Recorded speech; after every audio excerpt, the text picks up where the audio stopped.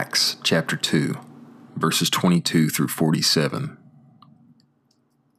Men of Israel, hear these words. Jesus the Nazarene, a man shown by God to you to be approved by works of power and wonders and signs, which God did through him in your midst, even as you yourselves know. This man, delivered up by the determined counsel and foreknowledge of God, you, through the hand of lawless men, nailed to a cross and killed, whom God has raised up, having loosed the pangs of death, since it was not possible for him to be held by it. For David says regarding him, I saw the Lord continually before me, because he is on my right hand, that I may not be shaken. Therefore my heart was made glad, and my tongue exulted. Moreover, also my flesh will rest in hope. Because you will not abandon my soul to Hades, nor will you permit your Holy One to see corruption. You have made known to me the ways of life. You will make me full of gladness with your presence. Men, brothers, I can say to you plainly concerning the patriarch David that he both deceased and was buried, and his tomb is among us until this day.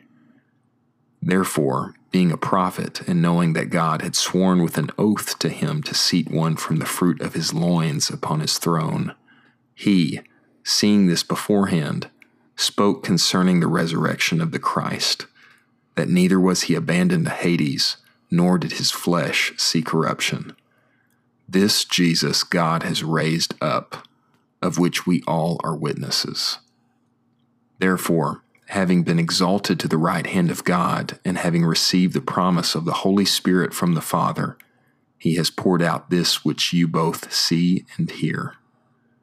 For David did not ascend into the heavens, but he himself says, The Lord said to my Lord, Sit at my right hand until I set your enemies as a footstool for your feet.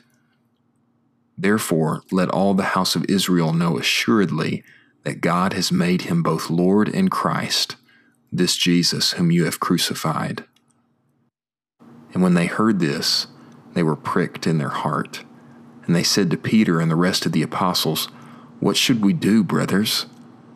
And Peter said to them, Repent, and each one of you be baptized upon the name of Jesus Christ for the forgiveness of your sins, and you will receive the gift of the Holy Spirit. For to you is the promise, and to your children, and to all who are far off, as many as the Lord our God calls to himself. And with many other words he solemnly testified and exhorted them, saying, Be saved from this crooked generation. Those then who received his word were baptized, and there were added on that day about 3,000 souls. And they continued steadfastly in the teaching and the fellowship of the apostles, and the breaking of bread and the prayers, and fear was upon every soul. And many wonders and signs took place through the apostles. And all those who believed were together, and had all things common. And they sold their properties and possessions, and divided them to all as anyone had need. And day by day, continuing steadfastly with one accord in the temple, and breaking bread from house to house, they partook of their food with exultation and simplicity of heart, praising God and having grace with all the people. And the Lord added together day by day those who were being saved.